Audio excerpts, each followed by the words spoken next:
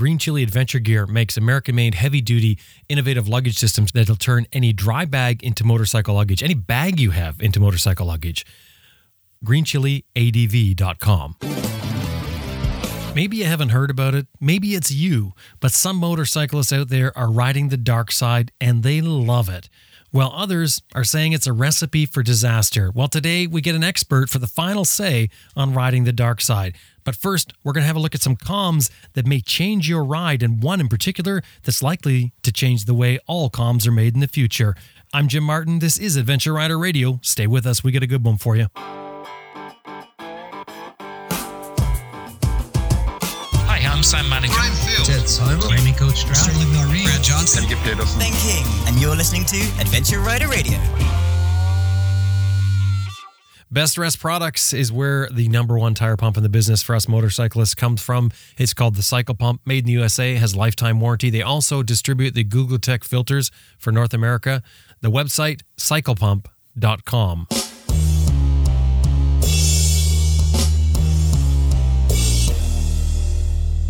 Max BMW Motorcycles has been outfitting adventure riders since 2002. 45,000 parts online, shipping to your door from maxbmw.com. You also can sign up for their e-rider newsletter, a free newsletter, maxbmw.com.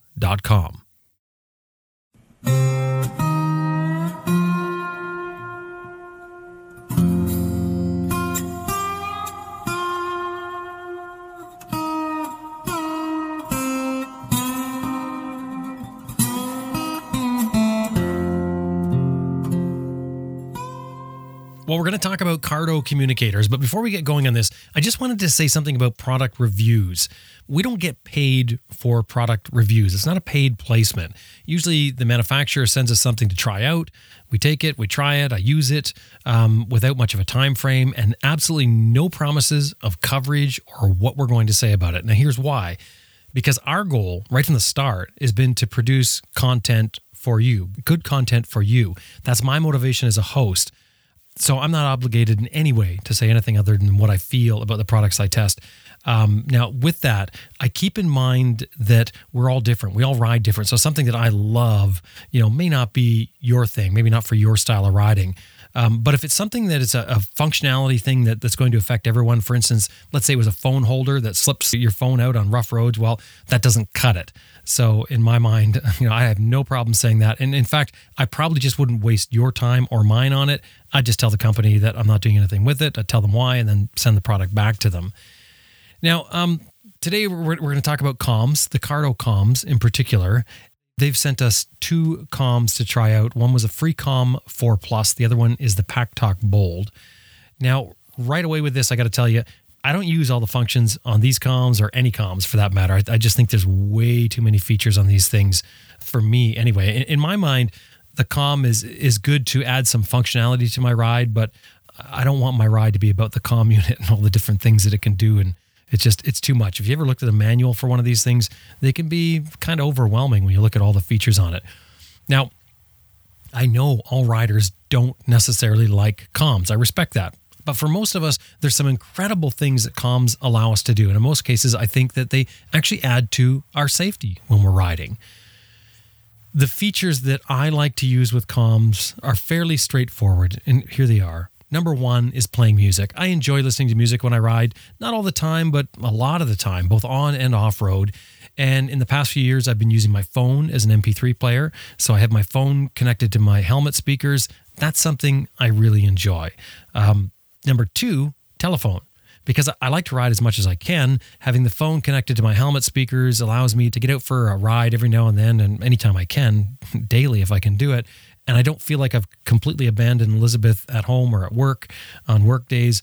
Often I'll just go out for a few hours and hit the back roads or run some trails. And it's nice to be able to get that call when I'm within cell range just to deal with whatever.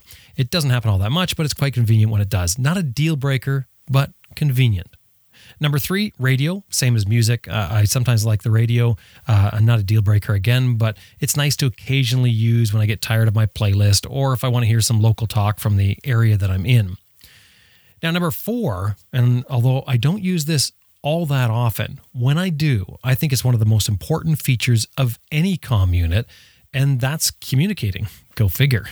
To be able to talk directly to another rider or your pillion, that adds to my ride. In fact, I think this is one of those issues or one of those times where the comm can add to your safety with a ride. For instance, if you were a lead rider and you spot a road hazard, you can warn the riders behind you, maybe a vehicle or a hole in the road or whatever the case is. Or maybe your pillion, instead of trying to get your attention by poking you in the side or tapping your shoulder, which can be dangerously distracting if you're trying to swing your head around to see some sort of sign language, they just speak. And these modern comms are digital, so they're crystal clear, full duplex, which means that you can talk over one another. Full duplex means you can talk and listen at the same time. And that's really important because if it was a radio, you'd have to press your button, talk, and the person that's listening has to wait till you're done. They have no way to talk to you until you let go of that button. With full duplex, you can both talk at the same time. So if one's speaking, the other one says, hey, watch the hole on the left in the road, you're going to hear that over that. That's very important. And I'm sure you've had things like this happen if you've ever ridden with another rider. They pull over, you don't know what's happening, so then you find yourself looking for a place to do a U-turn when you could have just asked them on the comm and then just kept going, or maybe found a good spot to pull over and wait. Riding with a group on a dusty back road, this is really important. It's easy to alert the riders behind you that a logging truck is coming that they may miss or may not see until it gets much closer to them because there's so much dust. It also allows you to spread out so that you're not sucking up the dust from the rear wheel of the bike in front of you. You can back off some because you're not worried about losing them. They're going to tell you, I'm turning left on this next road. It's called this. And then you can follow along and you're not so dangerously close. Or a car crossing or even a deer on the side of the road. You point it out. It brings kind of everyone into the same helmet. More eyes, higher degree of safety in my mind. Now, there's always limitations with these sort of things, some of which are range, which will vary with terrain and obstacles like buildings and things like that. And that's how the world works right now. Another can be pairing the units together. If you're using a different comm unit than your buddy, maybe a different manufacturer, oh man, it can sometimes be a real pain in the butt to get these things to pair together. Not always, but sometimes. So what I suggest to you, if you're looking at getting a comm, is carry your manual with you, or at least have a PDF version stored on your phone so you can look at it. It will save you a lot of frustration on the road. And another can be group riding with normal Bluetooth systems. If you set up a group of riders, they actually need to stay in order, riding in order. In other words, number 1 rider, 2, 3, 4, that sort of thing, to keep the chain linked together because each unit sort of acts as a relay to the next unit in line. Anyway, it can be problematic. But with one of the units that we're going to talk about today, that problem is totally cured with Cardo's DMC technology. It's just incredible.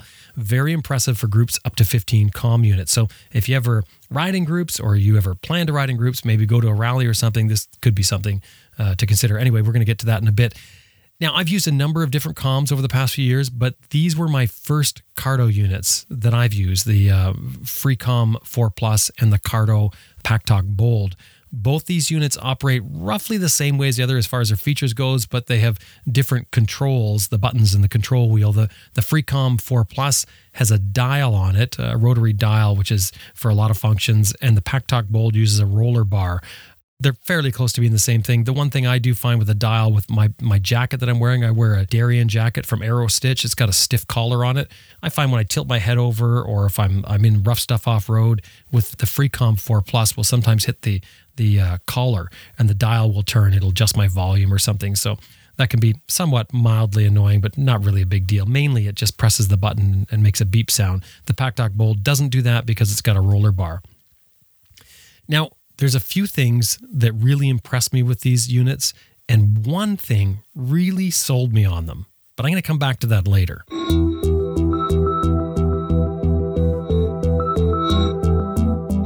Jamie Cheek is the VP of Sales at Cardo. He's been with the company since the very beginning. He's also a rider. Jamie, welcome to Adventure Rider Radio. Thank you so much, Jim. I appreciate it. Hey, before we get into talking about Cardo, you're a motorcyclist as well. Absolutely. What do you ride? I have several bikes. I've got a Kawasaki for the dirt, and I have a Harley Street Glide for riding with the wife and enjoying the scenery. And then I just picked up recently one of those Ducati Scramblers. And that is quickly becoming my favorite bike. Oh. That bike is really, really fun. Yeah, that is a great looking bike. And I love that. Is one that I'm seriously interested in. I'm still waiting for the lottery to come in, but as soon as it comes in, I am rushing right out to get that bike. I had an opportunity. Somebody offered to let me ride it, but it was so brand new and shiny. There's just no way I would do it. The only way to do it is go beat it up. That bike is such a versatile bike. You can go off-road on it. I mean, whatever. It doesn't matter. Are you riding that in the dirt? Yeah, it's the desert sled version. So it's the one with the big suspension, and you can just take it on trails, on the street. It's just so versatile. It's so nice, and the power is so friendly. You're also a racer. Absolutely. How long have you been racing? Man, I don't want to tell my age, but off and on for over 20 years. Oh, so you're over 20 then? Oh, absolutely, a little bit. So, and what are you racing? Right now, I have a 2019 Kawasaki KX450. So you're racing dirt? Yes, correct. Right. So is that a prerequisite for working for Cardo? Do they only hire people that is into motorcycles? You know what? It is a prerequisite when you do work for the company in the United States. We, and the North American side anyway, I like my sales guides. They all ride. The customer service team here, they all ride.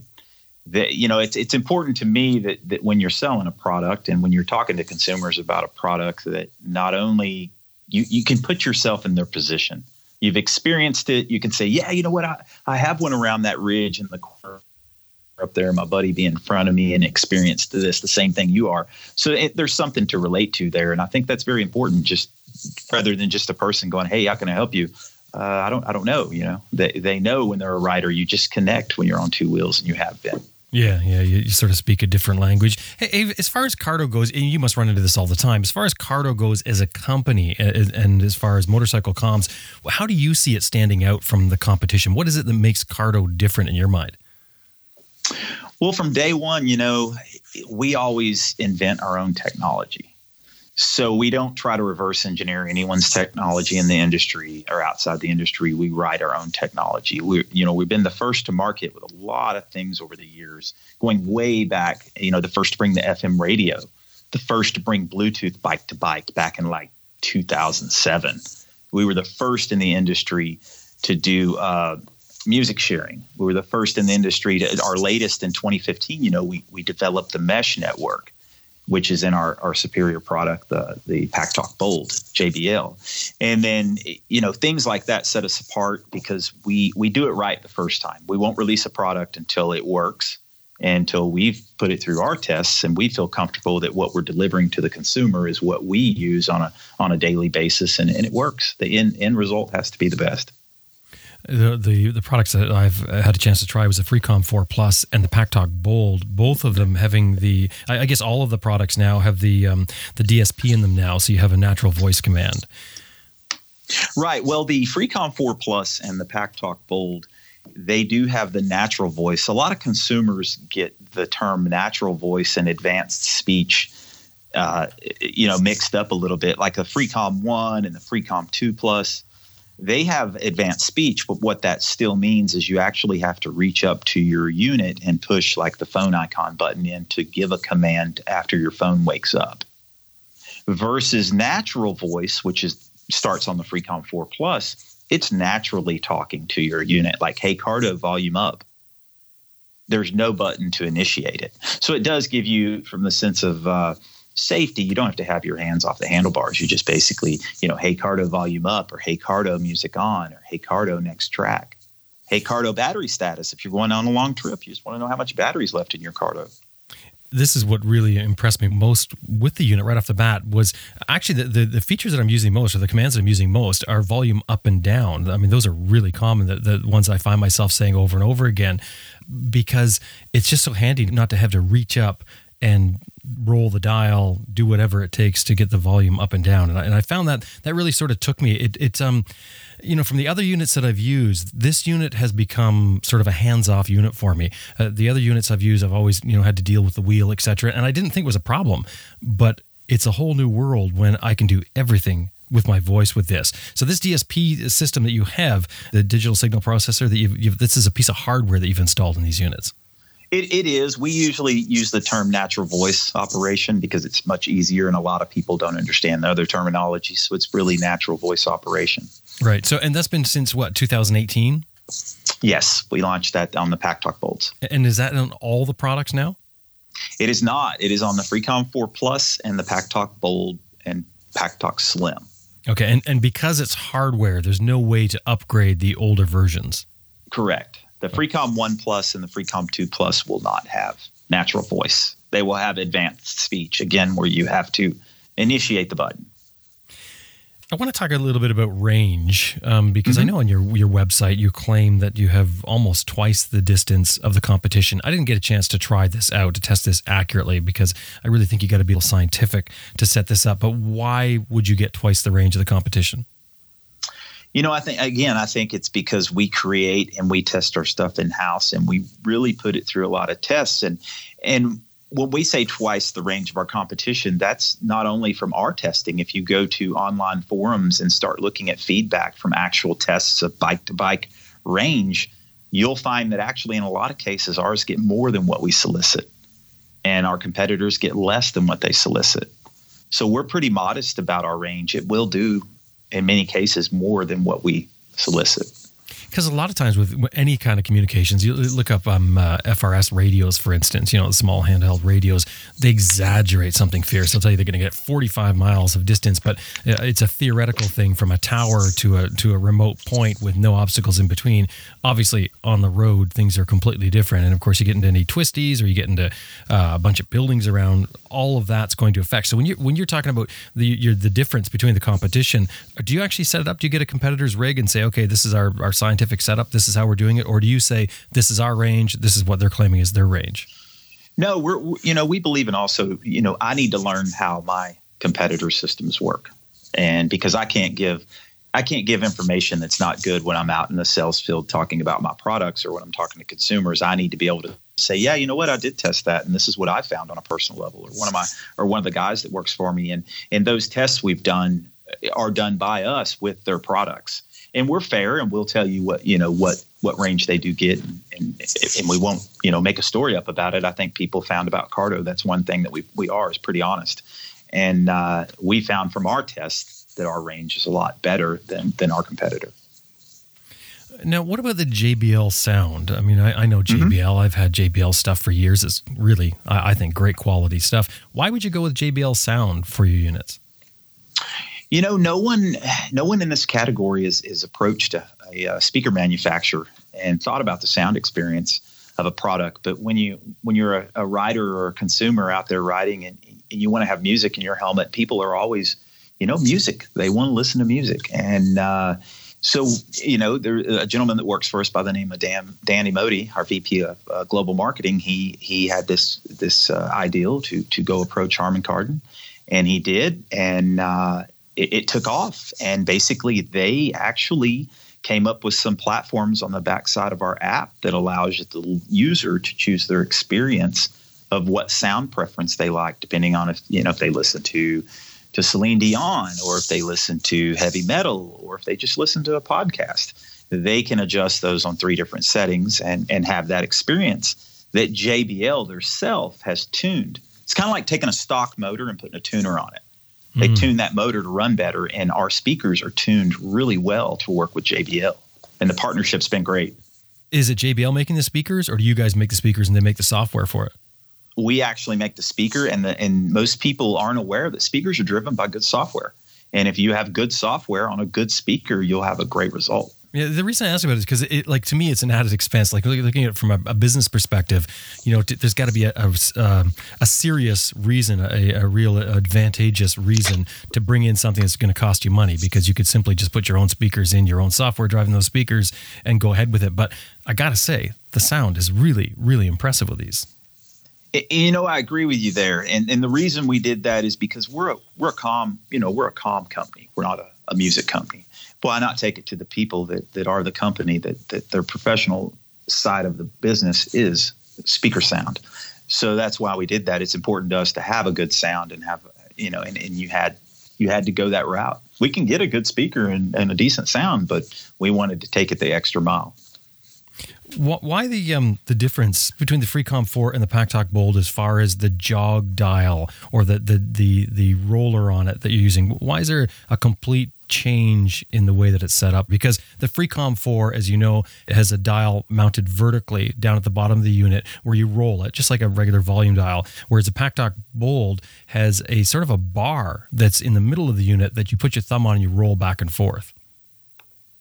Right, and it was just it was more of a refresh to when we wanted to refresh the Freecom 4 to the Freecom 4 Plus and give it the natural voice and give it the JBL sound experience, and wanted to put a roller wheel for ease of use because people had requested that. We didn't want to put the large wheel like on the Packtalk because obviously it's a lot larger and would take much more dedication to change a lot of the internal board to do it that way. So we did not go that route with it and put the smaller wheel for the sleeker, smaller design to keep the Freecom 4 Plus the size it is. Well, what's basically the difference between the Freecom 4 Plus and the Packtalk Bold? Because there's a big size difference, as you just mentioned there. The Packtalk Bold is considerably larger.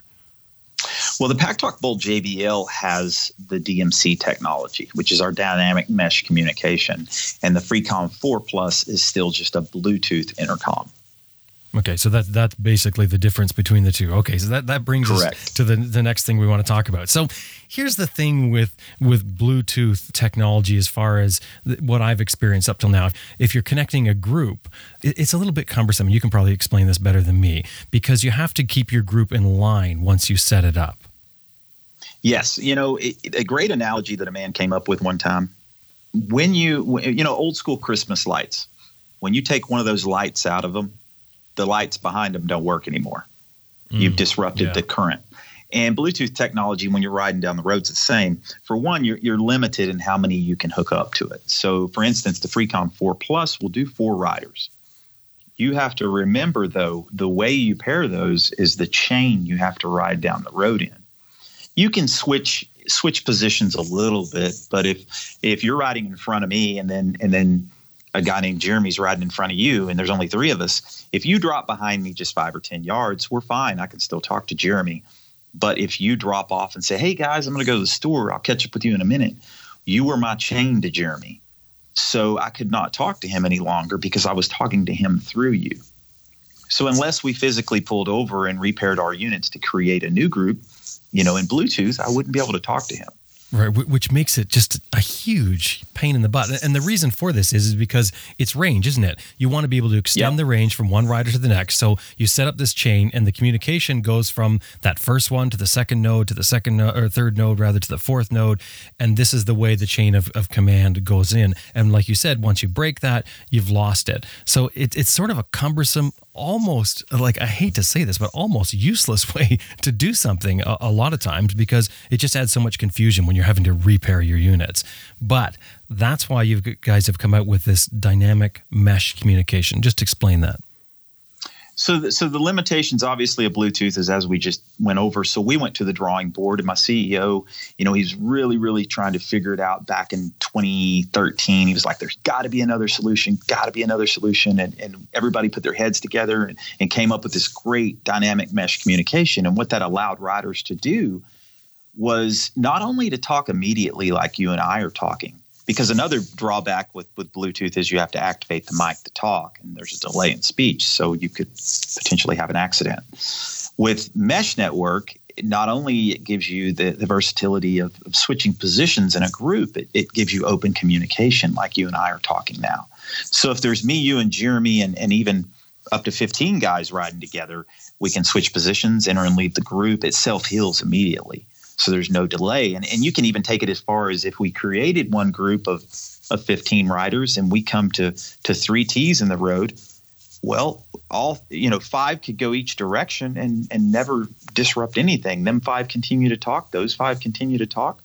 And then when you meet back up, 5 miles down the road, all 15 again. So it's really, really, it's so robust. You just create it and your group is remembered. Yeah, I like the term self-healing. That really explains it. You drop out and you come back in and you're fine. You're good to go. And it'll go up to 5 miles, which is, I think 8. 8 kilometers. Yes, that sounds right. 8 kilometers. So it's a fair distance. That's when you have 15 people, the max. When you have it maxed out, it will stretch out to 5 miles. Right. So if you're doing any sort of event, this is obviously what you want to do. If you're getting together with if you think about even just 4 riders, that's pretty tough to hold a position for 4 riders using the old Bluetooth system. It really is. I find more and more people now using the 4-rider solution for all the UTVs now that are coming out with just 4 for a family of 4. They don't want to go mesh. They just want to hook 4 up and they're in the same UTV. So all 4 of them obviously aren't switching positions. So it works great that way. Mm. But even from an entry level Bluetooth standpoint, doing 4 people, unless you really understand how Bluetooth works riding down the highway, it can really confuse you. So people have to do their due diligence before they purchase a product, Bluetooth or mesh. You're saying this isn't Bluetooth. What exactly is Bluetooth? Bluetooth is just the Freecom 4 Plus and the Freecom 2 Plus. So the Freecom 2 Plus allows you to do, short range bike to bike entry level up to 500 yards. And then the Freecom 4 Plus allows you to do up to 4 people bike to bike. So, at a 1.2 kilometer range, which is about 3/4 of a mile. But I'm thinking more of technology wise, like what is Bluetooth technology compared to DMC technology? Is it a different radio you're using? No, it's actually Bluetooth. We pretty much put Bluetooth on steroids to get that distance. Okay. So it's not like you've put in a different radio system or anything like that. You're still using Bluetooth, but it's another system working within Bluetooth. Correct. What's the pop-up antenna for? Is that for the FM radio and communications or just communications? The pop-up antenna is actually for the range. You always want those up when you're riding with a group of people because it continuously pings off each other. So even if you got 2 buddies and you're riding, that pop-up antenna is going to give you more range than having that antenna down. Right. Okay. Now, as far as the battery goes, I found the battery just lasts all day, no problem. As a matter of fact, several days. I think you have a talk time of 13 hours. Correct. And that's continuous. And if you can find somebody that can talk 13 hours continuous, that's a strong person. So, and also I think it's all Cardo units are waterproof. Am I wrong with that? We're the only manufacturer that actually our products are solicited as waterproof, not water resistant. So that's a big deal. Yeah, that surprised me. Have you ever ridden on a motorcycle before and ran into rain? Absolutely. Yes. That always floors me, the fact that I thought everything was waterproof. I would just assume that it was, but I know it's not. Your waterproof rating for these units, I think, is IP67, which is correct. A fairly, actually a very high rating of waterproof and dustproof. The IP67, just to explain that, the IP stands for International Protection or Ingress Protection, people refer to it. But that first digit, the 6, that talks about solid particle protection, in other words, dust protection in our case with it. And I think that test for number 6 is up to 8 hours of dust protection. And correct. 7 is the immersion protection. And that goes beyond, that's not just splash protection. That's submerged, I think, for a meter up to 30 minutes, I believe. Yeah. And if you catch us at some shows, we actually submerge units in water in fish tanks. We let them blink the entire show to let people see that they are. You can submerge. Not that someone's going to submerge these, but if you had, they are waterproof, and that pretty much tells the story. Jumping back, the last thing that I want to talk about, we talked about the natural voice, but what I discovered with this is you can also use Siri if you've got an Apple iPhone, or you can use your Google voice commands right through the unit. Absolutely. When you give a command like, okay, Google, your Cardo is just now an extension of your phone. So anything you have in that phone, you can control by speech, again, with not pushing buttons. And people, it's crazy. All the shows I work, people, they don't get it until you explain it. It's just your phone. You're just extended now. Your phone's in your helmet. So when you have it mounted on your bar, and so many people nowadays have it mounted on their bars because of, the GPS maps and all that, that's just an extension. You control everything on that phone by speech, just by saying, okay, Google. And when the phone wakes up, say, hey, play Pandora, or hey, Amazon, ship a package to my house, or whatever you want to do through that. And it's just an extension, and it's easy. Yeah, and I really think that's really important for motorcycling. You know, you keep your hands on the bars, you keep in control, and talk to your unit. Same thing with answering the phone. You can answer the phone with your voice, or you can refuse the call with your voice. There's tons of commands on here, and it's not just the commands. There's tons of features I find on this type of thing. And for me, I know some people may like it. For me, I don't use all the features, but the core features of these units work extremely well. Yeah, the core, is basically from a consumer aspect, you got three things. People want to use the phone and be simple. They want to use natural voice, and they want a good sound experience. Yeah, exactly. Yeah. And that's for majority of people. That's all they want to do. Right. And just to wrap things up here, you have optional. These things come with 40 millimeter speakers. Is that bigger than your competition? It's about the same size. It's a 40 millimeter speaker that comes standard throughout our entire lineup. Right. Okay. And you have an optional 45 millimeter speaker that you can get, which I don't think is very expensive. Why would you put a larger speaker in? The 45 millimeter speaker is an audio set accessory we started selling. It's powered by JBL, so it's a 5 millimeter larger than the current 40. And for those guys who are music guys, that really want the best they can get in music sound, they opt to go the 45 millimeter audio set range with us because that gives them the best music experience inside their helmet. Well, from my experience with the units, the natural voice commands, the fact that you have volume up and volume down in the call answer, that to me is a deal breaker. I absolutely love it. Of course, the waterproof. But the other thing was the audio quality. So, I think you've done a fantastic job on this. Jamie, thank you very much. Great to have you on. No problem. Thank you, Jim. Looking forward to talking to you soon. That was Jamie Cheek, the Vice President of Sales at Cardo.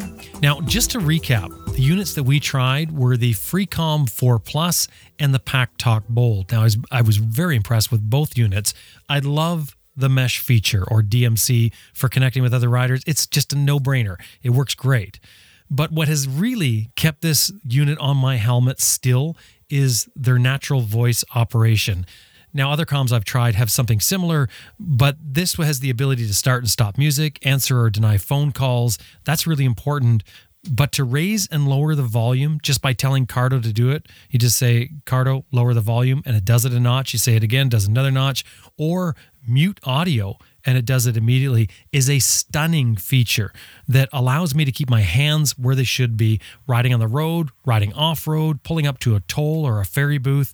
Just no messing around. I just tell it to lower the volume, mute, or stop playing, and it does it every time.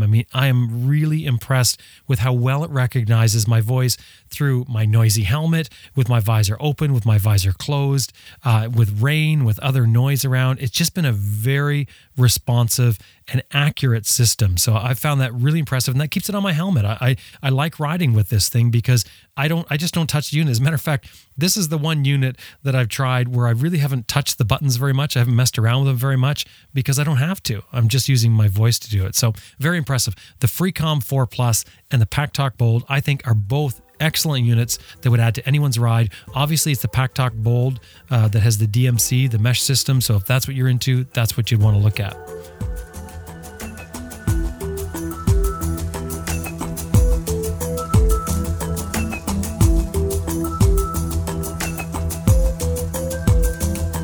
We're going to take a 2-minute break to thank sponsors that help make this episode possible for you. But when we come back, we're looking at those who ride on the dark side. Stay with us.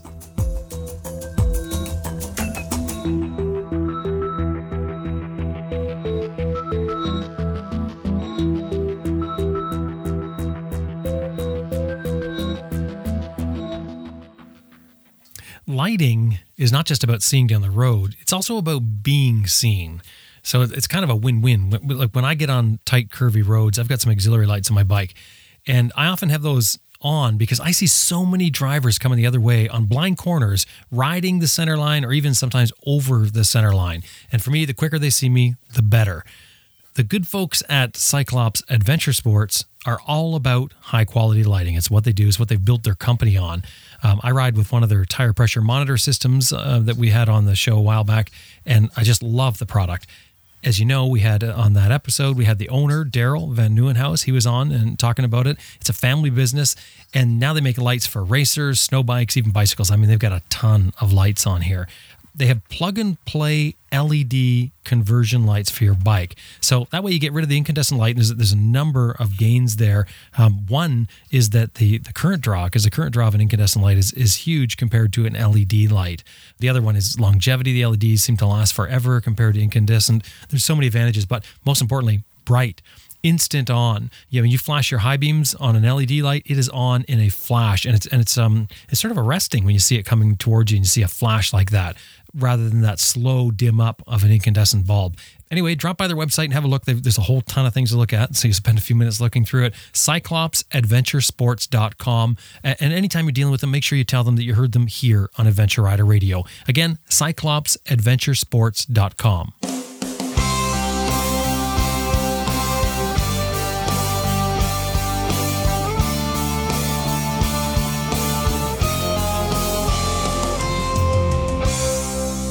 I'm just amazed at how many knockoff parts and accessories are available through online sales.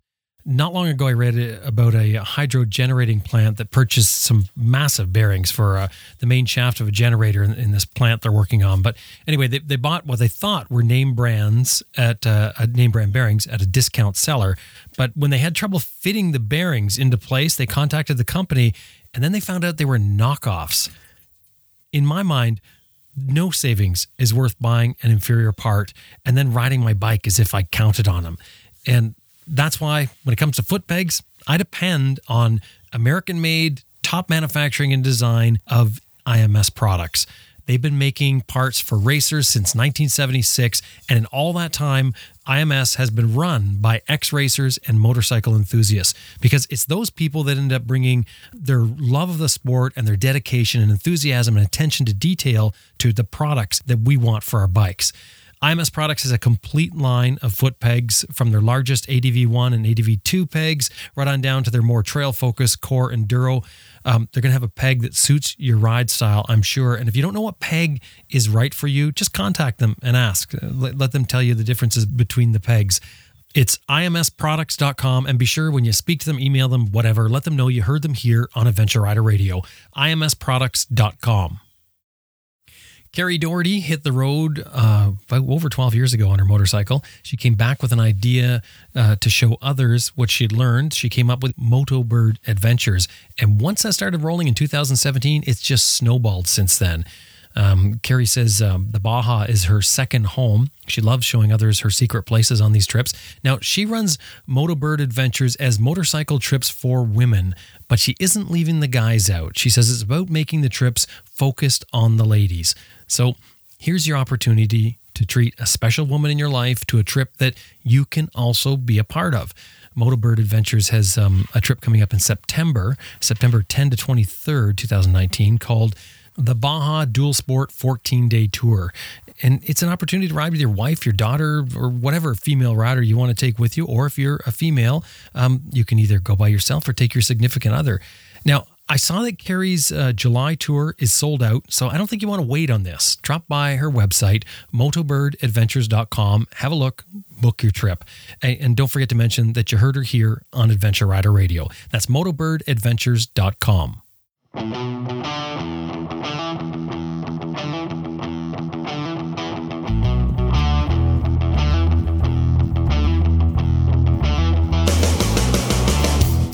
Well, they call it riding the dark side. It involves really messing with the design of the motorcycle, but advocates swear by it, saying it saves them money and works like a dream, whereas detractors warn of the potentially lethal results from riding the dark side. Now, a few episodes ago, this was just mentioned briefly, and we got a load of email about it. One of the emails we got was from a listener named Eric, who said in his email, the thread on advrider.com has lit up over Mr. Tennant's short comments about this subject. That's about riding on the dark side. He was suggesting that maybe we should do a follow-up on it, which we have, convinced by all the people that sort of responded to just a small comment at the end of that episode. Now, what is riding the dark side? Well, we're going to jump right into that now with this guy. Okay, sure. My name's TJ Tennent. I am a forensic scientist, a former executive at Bridgestone Firestone, in charge of motorcycle and passenger and light truck and government products for the engineering department. And now I run a company called Tennent & Associates, and we teach fleets how to limit liability. We train law enforcement in tire forensics and analysis. We certify emergency vehicle technicians, and we are experts at tire failure in the courtroom.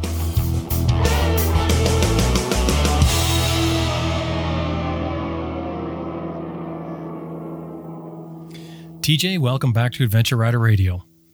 I am excited to be back. You know, I got so many emails and people contacted me after the last time. I was like, wow, man, I don't know if Jim knows how big his program is.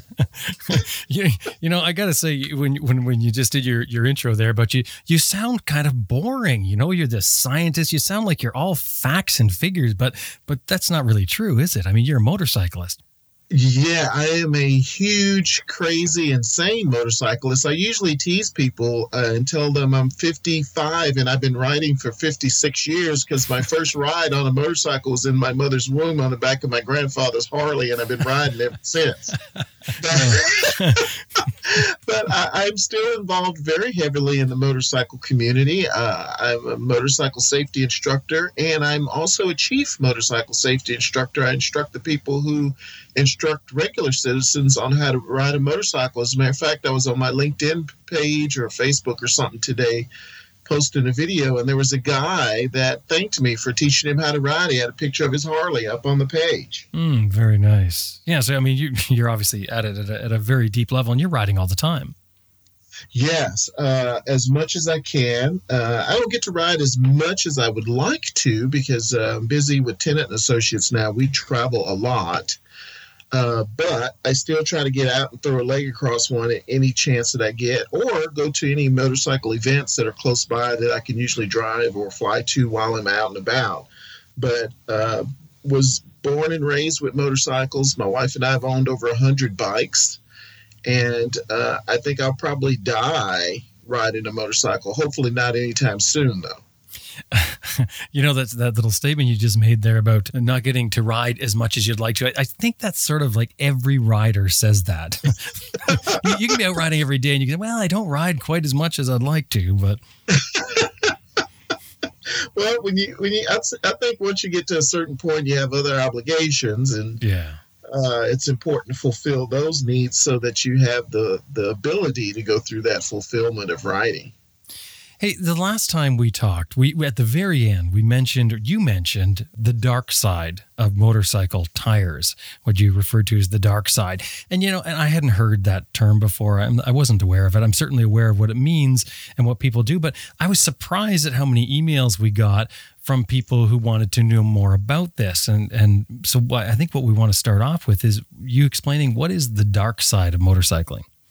The dark side is actually a group of motorcyclists who install passenger car tires on the rear of their motorcycle, and they do that so that they get extended mileage out of the motorcycle, of the car tire. There's also a phrase called double dark side, which is where they install a car tire on the rear of the motorcycle, and they take a rear motorcycle tire, turn it around backwards, and install it on the front rim. They call that double dark side. Forgive me for laughing, but it's true. They actually have their own website and everything, and they proclaim that it's as safe as riding with a conventional motorcycle tire on the rim, which it is not. Well, there's a lot of people that are into doing this, and like you said, there's a whole following. They've got websites. I've seen it on forums now. I think everything that I've seen, everything that I've read about so far, it's all anecdotal. It's all people who have tried it and say that it works great. And I guess the main thing they're after is, I guess what we all complain about with motorcycling is that our tires wear out too fast. I think that's their biggest motivation for this. Wholly, solely. It's definitely not safety. I don't think you will hear some of them profess that it's just as safe. But out of curiosity, I had a friend that rode for a little while, for a short time, on the dark side, and I asked permission to ride his motorcycle because I wanted to try to understand that process a little bit better, and how it felt. And when you're in a straight line, I didn't really notice anything different. Actually, you had a little bit less course correction in a straight line because you're riding flat on that rear tire. But when you had to go into a turn, then it was a little bit of finesse. And I just being honest, I was a little uncomfortable getting that tire up on the shoulder to get it through a turn, knowing what I know about tires and compounds and casing and bead to flange fitment. I just was not comfortable. I couldn't get past what I knew about testing motorcycle tires. And it's just not safe. And actually, there are no motorcycle manufacturers on the planet that endorse that. There are no motorcycle tire or automotive tire manufacturers on the planet who endorse it. And through some of the training that we do at Tennent and Associates with insurance companies and claims adjusters, they are starting to turn. And usually it's a single vehicle accident. It's hardly ever a multi-vehicle accident. It's usually single in the wet in a turn because once you get up on that shoulder, you got a very small footprint. It's a very different rubber compound and tread pattern than what's on a motorcycle tire. So you have a lower coefficient of friction. And basically, in layman's terms, you have less traction. And so on a wet day in a curve is when they will find themselves in a little bit of trouble and go down. So as we are training insurance adjusters and law enforcement reconstructionists, we're making them aware of this particular phenomenon. And I don't want to call it a phenomenon because it seems like it would be rare. And it's actually a little more common than I would like, being a motorcyclist myself and a tire engineer. They're starting to turn those claims down for improper application. And the improper application part would be not only the construction of the tire, but the fitment of the tire bead into the rim flange of a motorcycle wheel, if I'm not getting too technical, I hope. Well, let's back up before we get into that technical aspect, and I do want to, but I want to go back to sort of the reason behind it and their defense as far as those people who are riding the dark side or the double dark side. And I remember, because what I read was that it looks like it started out with a lot of people who are riding heavy cruisers. And it reminded me of something you said the last time I talked to you. You were saying about the older Goldwings. What you said was, if you fill up the tank with gas and put yourself on it with a pillion, there's a very good chance that you are at the maximum or possibly beyond the maximum weight for the tire on that bike.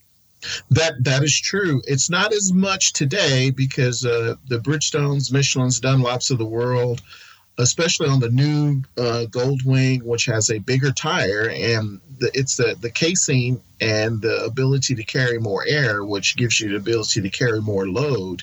On the new Goldwing, the new BMW K1600, those kinds of bikes, they've reduced that to almost nil at this point. So it still wouldn't be a reason to do that. So they're almost 100% of their reasoning is mileage. Right. But let me just jump back, though. But that's what some people have used, and it seems to come up a lot because people will tell these stories about their tire failures that they had on their bikes, probably because their bikes were overloaded to begin with. And that's caused these tire failures that has them sort of at least getting the reason, or at least their backing for their feeling of going and running a car tire on their motorcycle. That's part of the reason. I'm not saying it's the right thing to do.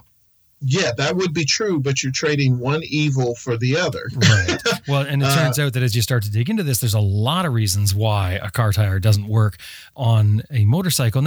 And one of the analogies I read was, somebody had said something about metric sockets and SAE sockets. And sometimes, they're not meant to be interchanged, but there are sometimes, you might use a metric socket on a standard bolt, and that's a different animal altogether than messing with your tires, which is your sole connection between you and the road. Yeah, you're right. But the difference between a motorcycle rim and a tire rim, and I really should have sent you a diagram that I'll send it to you anyway. Yeah, I was going to ask if you had one so that we could post it. But yeah, let's talk about the rim, because the rim is the place to start, isn't it?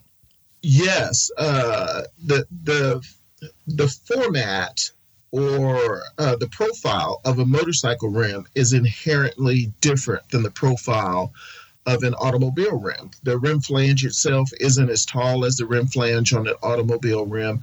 So with an automobile rim, it is set up to carry a bigger load and a much more secure bead lock. Or I don't want to say bead lock in the motorcycle world because there's no bead lock or anything. It's just set up to fit inside of that flange so that it fits deeper and it fits more secure with the design of the bead on the tire to the rim flange.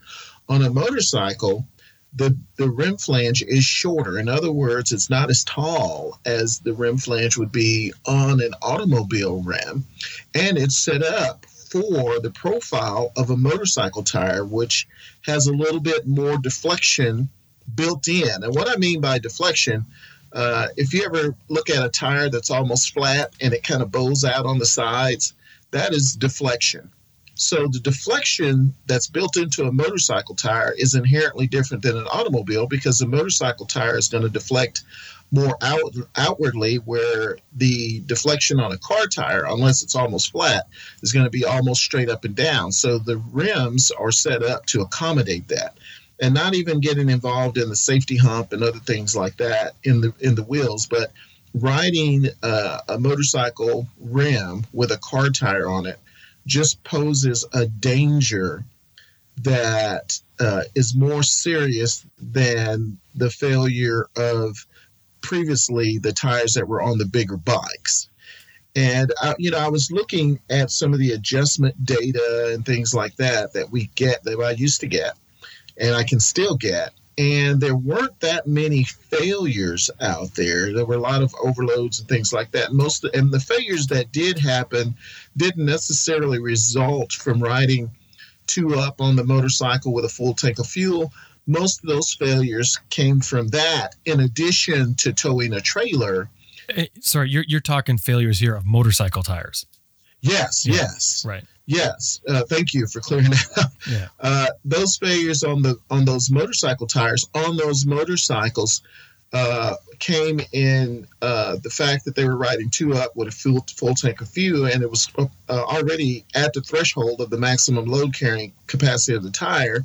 And then there was a trailer connected, and I'm not saying anything's right or wrong with towing a trailer. I'm not talking about that. What I'm talking about is the tongue weight and the other physical attributes that come with attaching a trailer to a motorcycle and riding two up.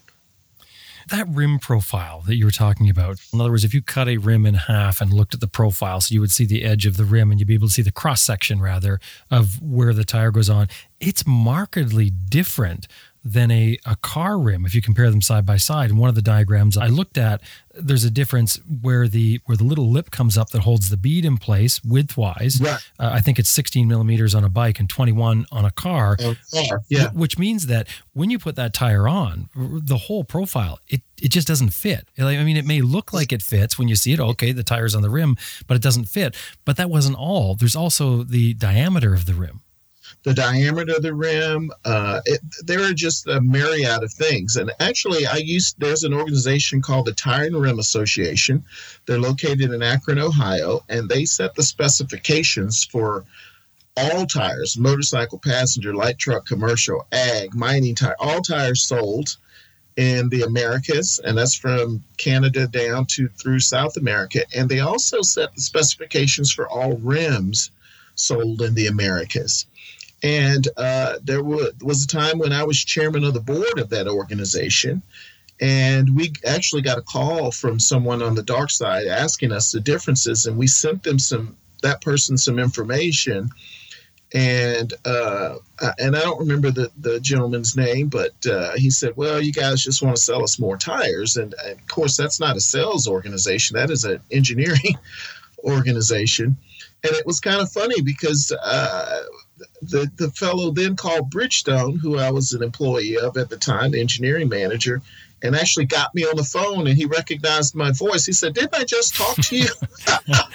Now he's thinking it's a total conspiracy. Yeah, he was. I mean, he just swore up and down that I had planned it, but he just got me in my office one time, and then we actually wrote him an actual document from the Tire and Rim Association. And I'm not an advocate of that because I'm an advocate of safety. And the reason that no one can give, well, they could. If you wanted 100,000 miles out of a motorcycle tire, the technology to give you that is there today. But the trade-off is contact with the pavement and the amount of rolling resistance and friction that you're going to achieve, which would be less with that added mileage. And that goes the same also for an automobile tire when you put that on, not even taking into account the way that the bead on the passenger and light, well, it's mostly passenger car tire. The passenger car tire fits on the flange, which is shorter. And that's what you were meaning when you said the lip of that rim that comes up and curves out a little. That's called a rim flange.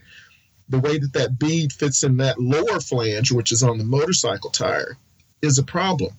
And then one of the other problems that you have is how much air pressure do you put in that tire to make it do what you need it to do to behave similarly to a motorcycle tire.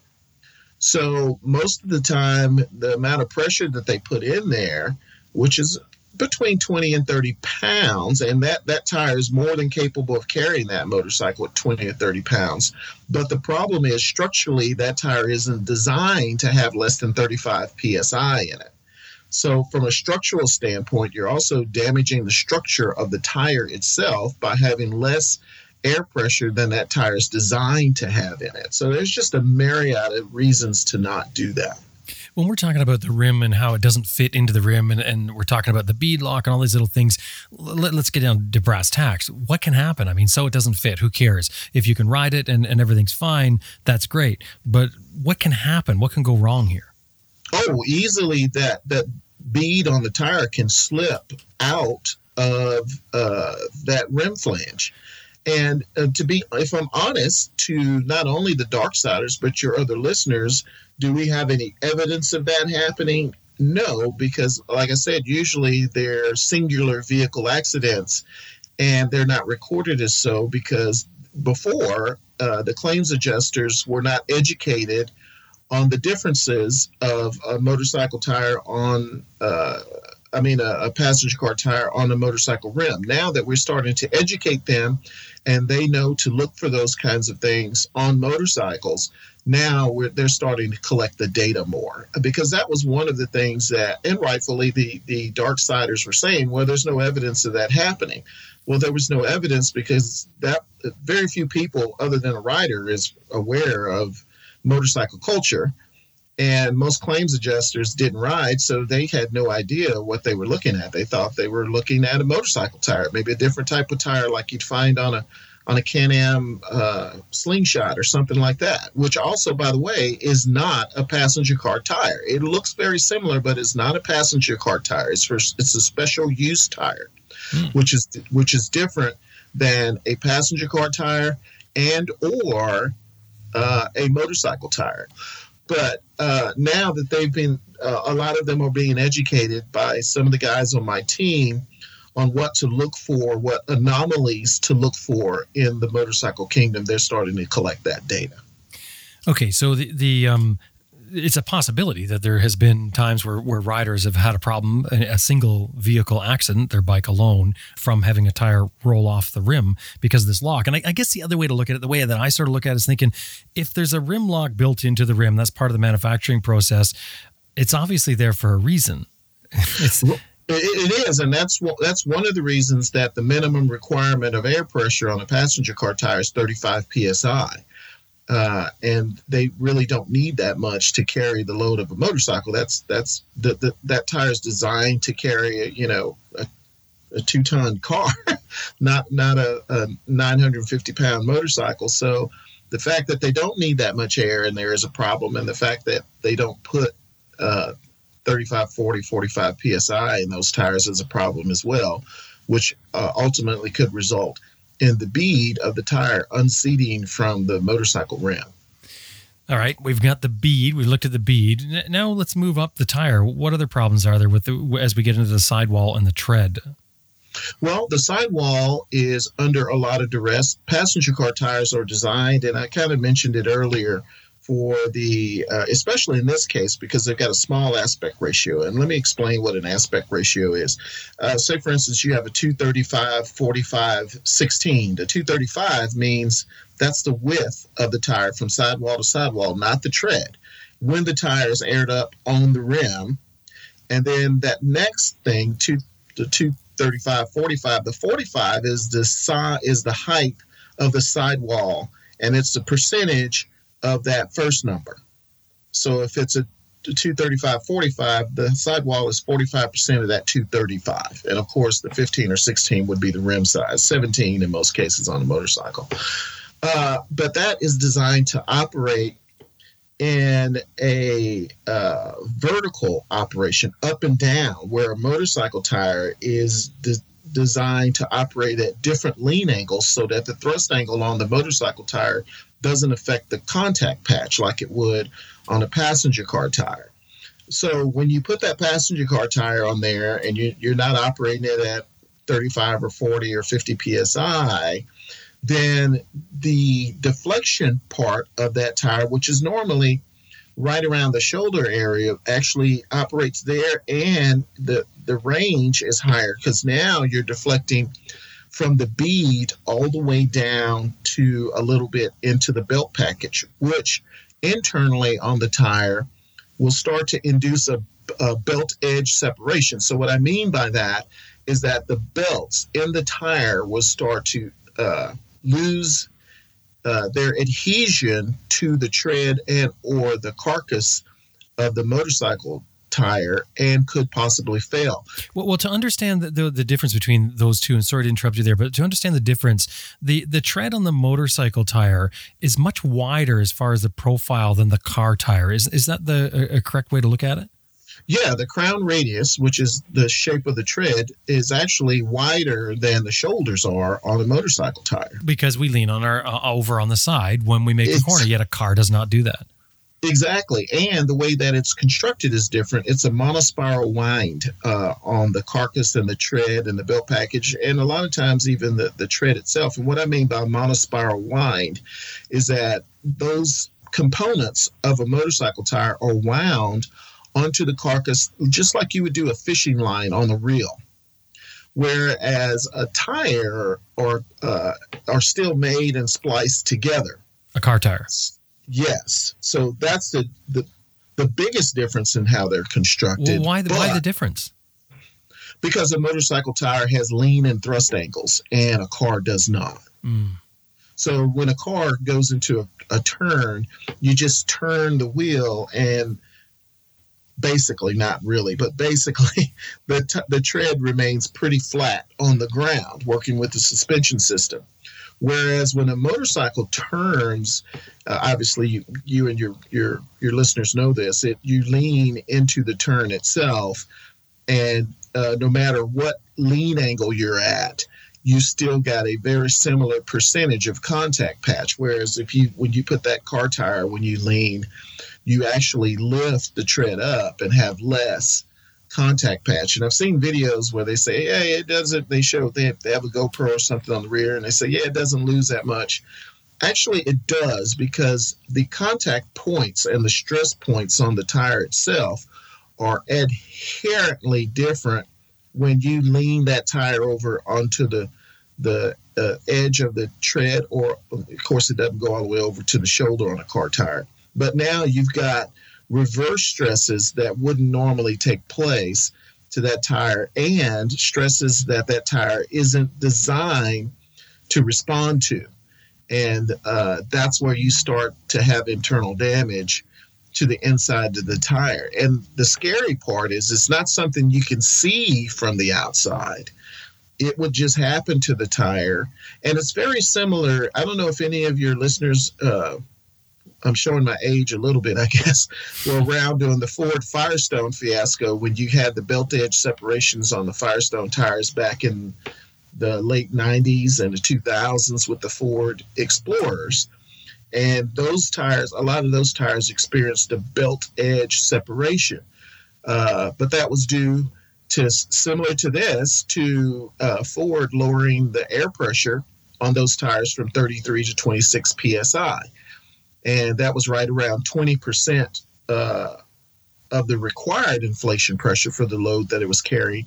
So when you put a passenger car tire on a motorcycle wheel, and you're going to lean sooner or later, you're artificially inducing what happened with the Ford Explorer situation. Oh, because with the Ford Explorer being lower pressure, it would roll onto the sidewall on the corner. Exactly. So you're inducing those same factors, even though they're better nowadays, you're still inducing that belt edge separation artificially on that tire.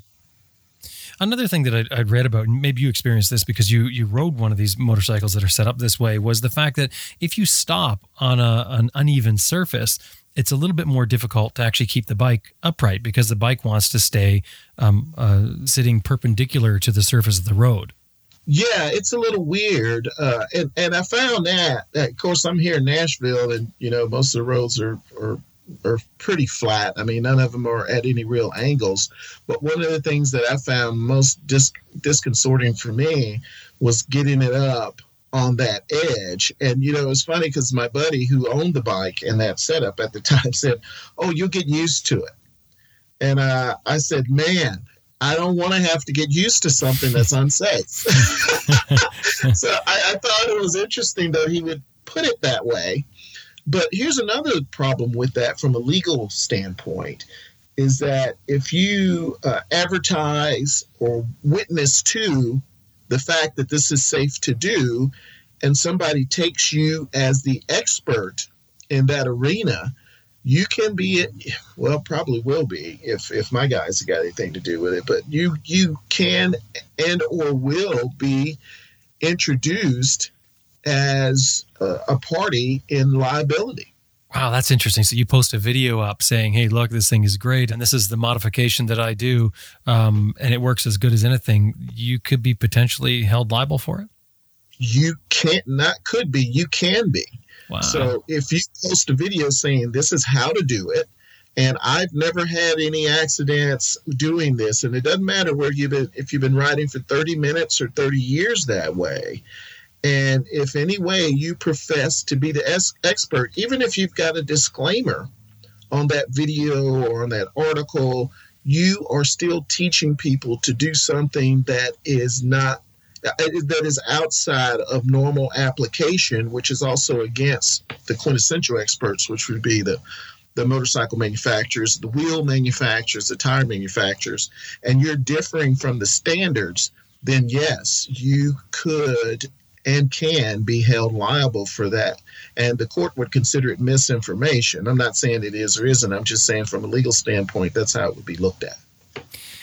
Well, obviously you're saying that not to go with the dark side, double dark side. I was going to ask you, TJ, I was going to say, well, what's your opinion on this? But that's kind of stupid because I think it's pretty obvious where you stand. You're saying don't do it. But so let me ask you this. We have to assume that's obviously where you stand. But we talked about the Goldwing. You mentioned about the older Goldwing when it was two up with two heavy people and a full tank of fuel and it being at the maximum or beyond the maximum weight that tire is designed to handle. What are the options at that point?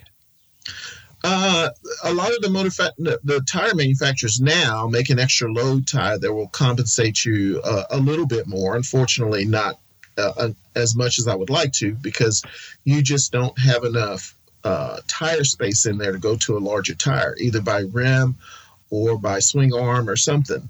And I know on the old BMW K1200s, when they had the radial tire on that 160 that was on the rear, they had to move to using a bias ply tire because even the radial tire that was the right size would rub against the swing arm, and that's a single-sided swing arm, and eventually fail. So unfortunately, there's not a lot of options.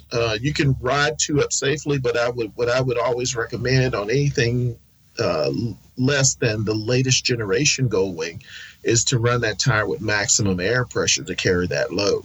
If you're carrying a trailer, you definitely want to run it at max PSI. Now, say, for instance, max PSI is 41 or 48 or 49. Running at 50 or 55 will not help you. That will actually put that tire in danger of an impact break, because now you've taken all the spring rate out of that tire, which is actually part of the suspension system. But I would highly recommend, almost demand, that they would run the rear tire, not necessarily the front, but the rear tire at max air pressure. So whatever that is in that small print on the sidewall, when it says this tire will carry X number of pounds at max air pressure, which is this, that's what I would run that tire. And also check that air pressure, not just when you go on a long ride, but every month, because every month you're going to lose approximately 1 PSI of air pressure. It doesn't matter whether it's nitrogen or compressed air out of that tire. And you're also going to lose or gain 1 PSI per 10 degree drop in temperature, or gain 1 PSI per 10 degree increase in ambient temperature. You just said bias ply to replace the radial. That's in some cases, that's because a bias ply can hold more weight. But do you have the choice of running bias or radial on any bike? On the old K1200 you do, but on the Gold Wing and the some of the other bigger cruisers, some of the Harleys, I would think not on the rear, because where a radial will grow laterally, a bias will grow radially. And what I mean is, radial tire will grow to the sides and the bias ply tire will grow circumferentially. Oh, that's interesting. So if you're limited in space, that's where you run into trouble. Right. And also there will be a significant difference in handling if the bike is designed, believe it or not necessarily if you're used to riding with a radial tire. If the suspension system is set up and designed for a radial tire, I would not recommend installing a bias ply tire in place of. And I'm glad you brought that up, because I found something really interesting, that with a lot of the tire manufacturers, they will make both a biased and a radial. And sometimes when the dealer installs the tire, they will have ordered the bias because they didn't pay close enough attention to that B where the R normally is, or sometimes there's a dash, which is a bias no belt, and the B is a bias with a belt. They don't pay attention, and they wind up installing a biased instead of a radial tire, because the tire will have the same tread pattern, basically the same name, but only in the sourced spec information will they say radial or bias. So to the dealers that are listening out there, please make sure that you don't just look at the name of the tread or tire and the size, but also look at the spec information. Make sure that you're ordering a radial tire when you need a radial tire versus a biased in place of a radial tire. You said the R or the B. Where's the R or the B? When you look at the size on the tire, it'll have, for instance, 160/70 R17. That R means radial. If it's a bias, it'll have 160/70 B17. That means it's a biased tire with a belt. And sometimes, occasionally, you'll have a 160/70-17. That dash means it's a bias with no belt. And the bias plies tend to come up a little bit cheaper, so that's something you want to be careful of as well, that when you're shopping, you look at it has two listings for the tire that looks identical. One's a biased, and it's a little bit cheaper than the radial tire. There's handling characteristics that you're trading off for doing that. Yeah, and so even not just for the dealers, but also for the consumers out there that are listening to your show that order online, they need to also question if there's no spec information available, if there's just a tire, to make sure that online retailer is sending them the right product. So you want to go out, if you're not sure what you have on your bike, take a look at what's mounted on the motorcycle, check the owner's manual and your swing arm placard, because it'll usually say that too. Just to make sure that if you bought the bike used, that it didn't accidentally or purposefully get the wrong construction tire was put on that rim. Now, TJ, just before we wrap things up here, I wanted to ask you about something we just touched on last time, because you made a point of saying it. You mentioned about not using a bias tube in a radial tire. Can you talk about that? Yes, there's two types of tubes. There is a radial tube and a bias tube. Do you know how rare it is that someone who sells tubes knows the difference? I mean, I just get blank stares.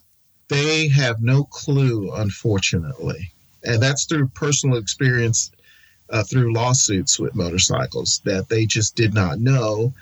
And not only do, in a lot of cases, do the dealers not know, the people selling the tubes don't know, the people installing the tubes don't know. It's a little bit shocking that knowledge does not exist out there. And I'm glad you're saying this on your show, because I really wish other people who interview me would ask that question, because it's really important. And let me explain why you can't do so. If you're ordering a tube, just get a radial, because you can put a radial tube in a bias ply tire or a radial tire.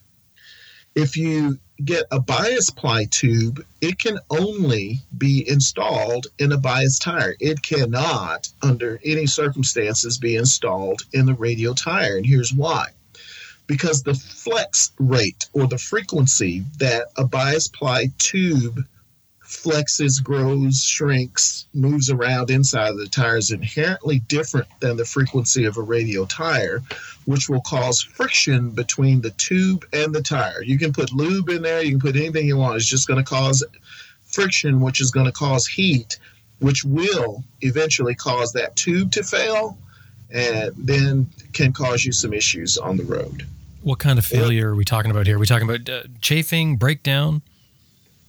All of the above. Yes. Chafing, breakdown, pinching. Could it be that you would put this tube on and find that you're constantly getting leaks? You could hear people talk about that sometimes, can't find the issue with it. They're constantly getting leaks. Could it be a heat problem where a small line or a casting mark or something inside the tire, the casing of the tire, is making a hole in the tube, which otherwise wouldn't happen if they used a correct tube? Yeah, that's possible as well, unfortunately.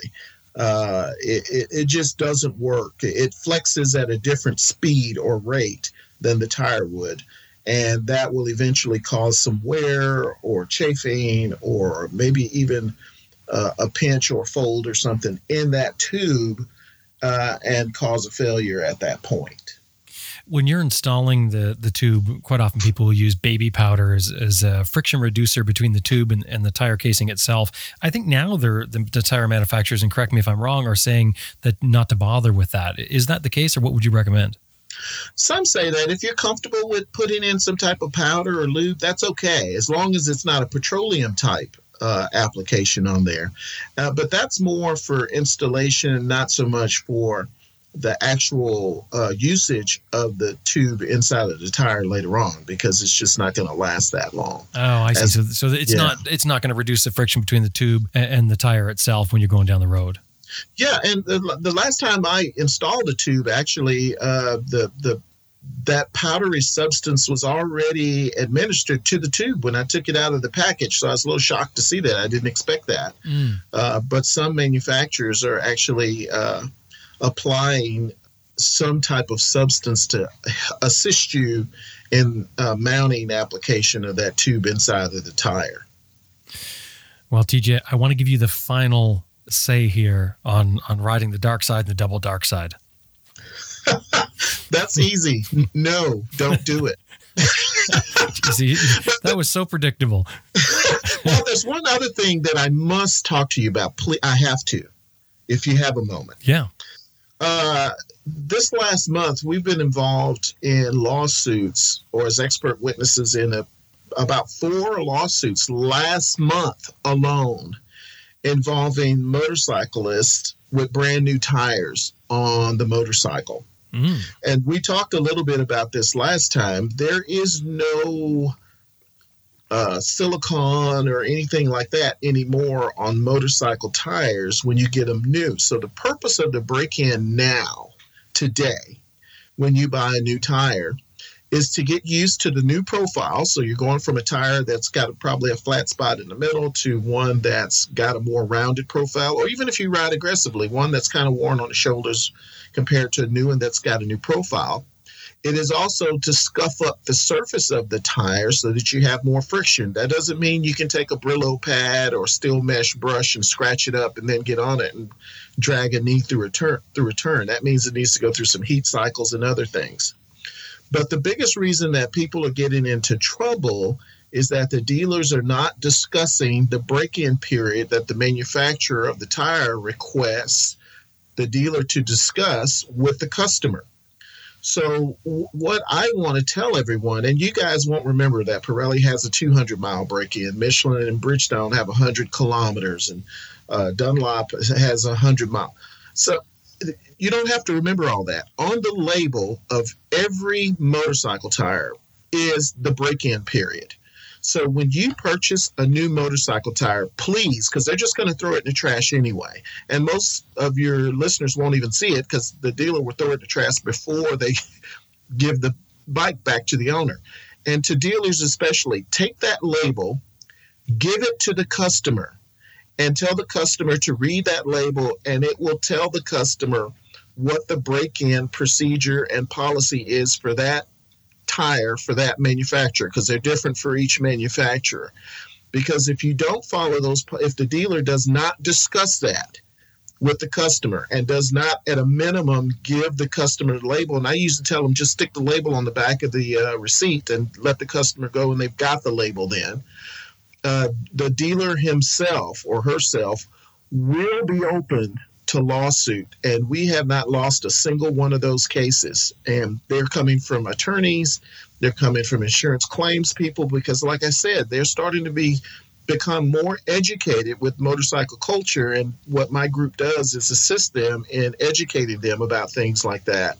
So when you buy a new tire, please ask for that label, or at least take a picture of a similar tire that's still got the label on it within that shop and read that break-in, really important, before you head off on that motorcycle, because they will talk about braking, they will talk about maneuverability, and obviously acceleration on that tire and how long before you are able to do those things on that new tire.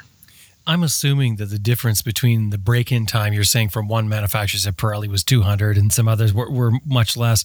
I'm assuming the difference is just whatever they feel comfortable with, like they've done their own calculations and come up with something that they want to be covered for, I guess. Yeah, you're exactly right. Each one of them each manufacturer has done their own testing with their product. And as you guys probably already know, tires handle differently. So there may be some difference in the manufacturing process. So it's really important to understand what they want, because typically most of the guys that we've worked with or people that were being sued, whether we represented the rider or the dealer or the insurance company or whoever, the accident happened within 5 to 10 miles of the shop. And that we found that even when I was working at Bridgestone in the motorcycle department, I found that to be the norm. Is that on a wet surface or something that it happens?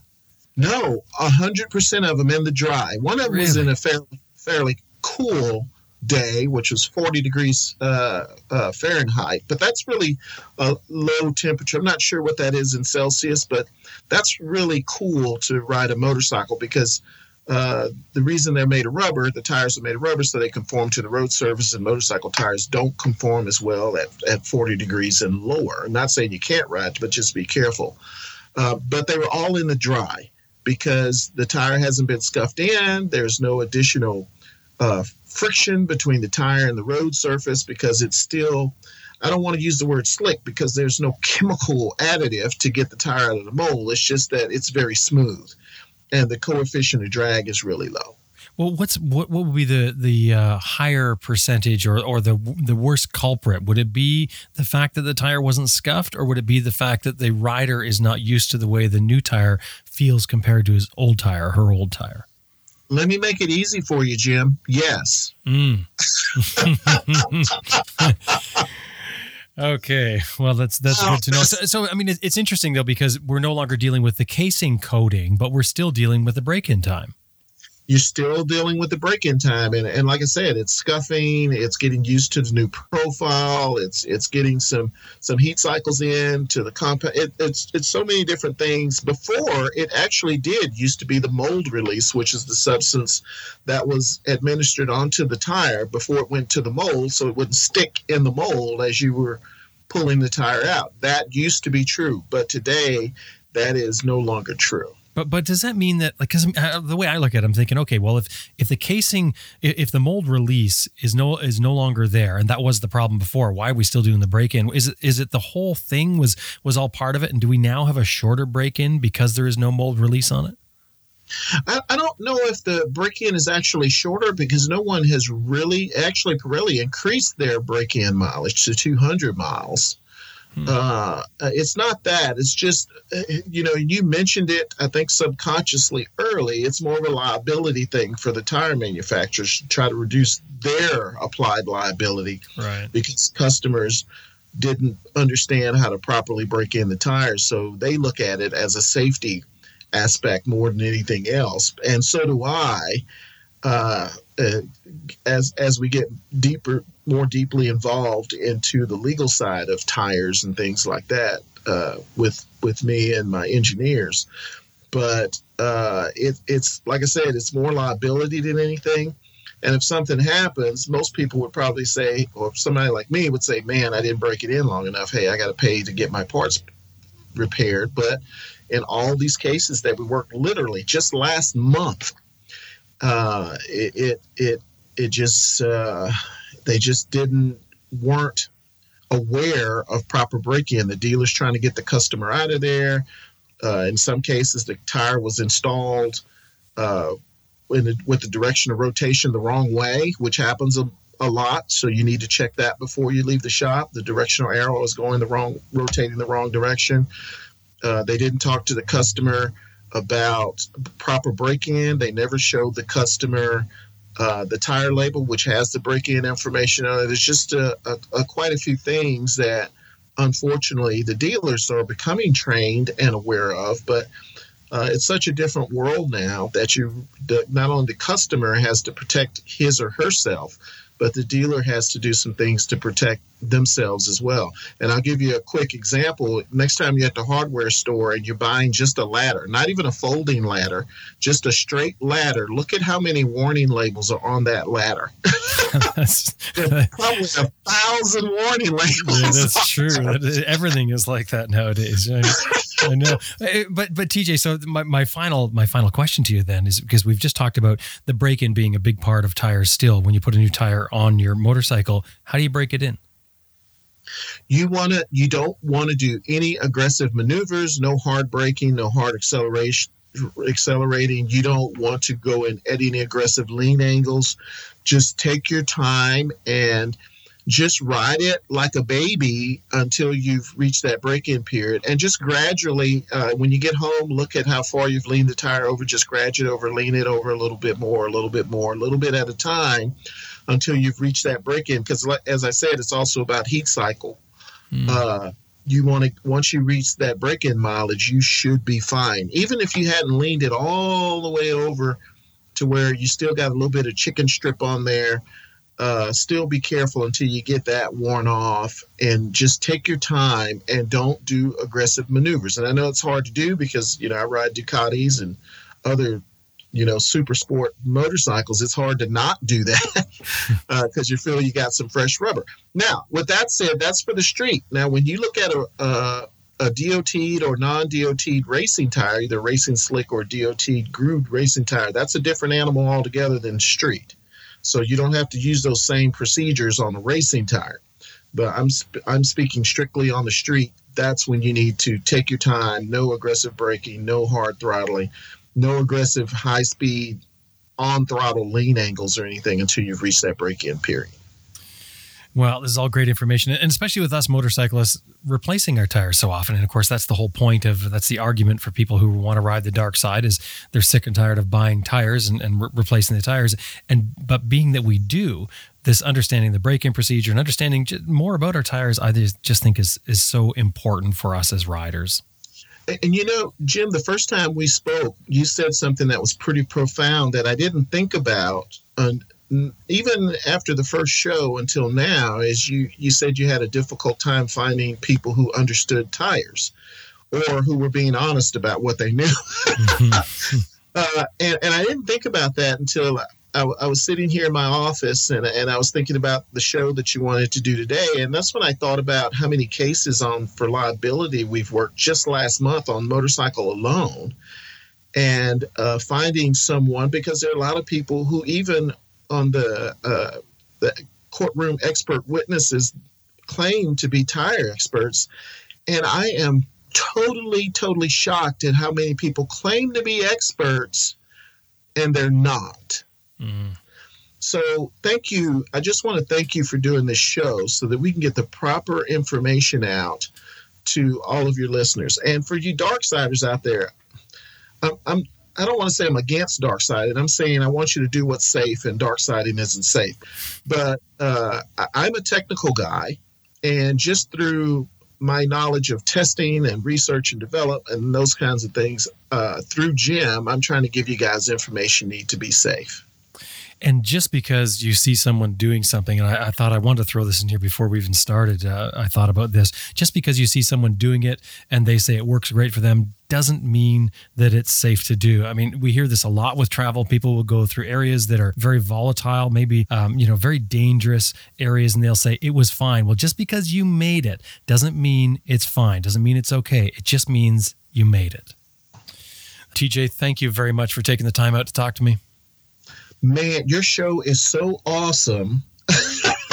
And I've got to get mentally prepared for all the emails and phone calls I'm going to get after this show, because I was just overwhelmed with questions and people needing to talk to me. Anyone is free to contact me. You can reach me on Facebook, LinkedIn, my email, which is thetireguy@yahoo.com, and tire spelled with a Y, THETYREGUY@yahoo.com. And I promise you, I travel a lot, but you will get a response to every single inquiry. Thanks, TJ. Thanks. Have a great day and ride safe. That was TJ Tennent from TJ Tennent and Associates in Nashville, Tennessee. They are tire damage analysis experts. They teach the insurance and law enforcement industries, as well as they do courtroom work with motorcycle accident reconstruction. We have a link to them in the show notes, and we have his email address if you'd like to contact TJ directly. He's really good about offering himself up to answer questions, so just please be respectful when you're contacting them. They're all in the show notes on this episode at adventureriderradio.com.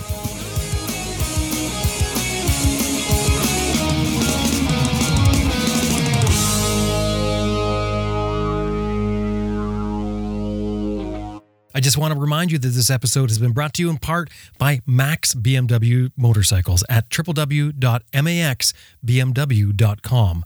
Also, Best Rest Products at www.cyclepump.com, Green Chili Adventure Gear at greenchiliadv.com, and MotoBreeze Chain Oilers at motobreeze.com. Hey, and you do us a great favor if anytime you're dealing with these companies, anytime you see them anywhere, you mention that you heard them here on Adventure Rider Radio.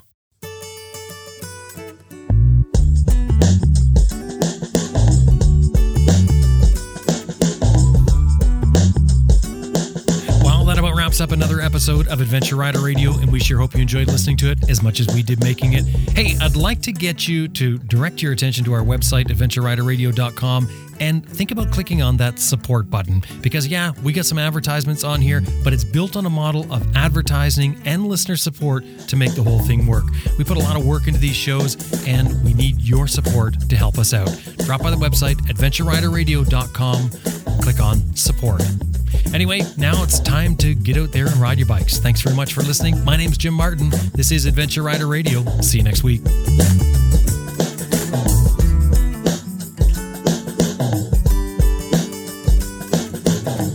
Glenn Hakestead from strikingviking.net, and you're listening to Adventure Rider Radio.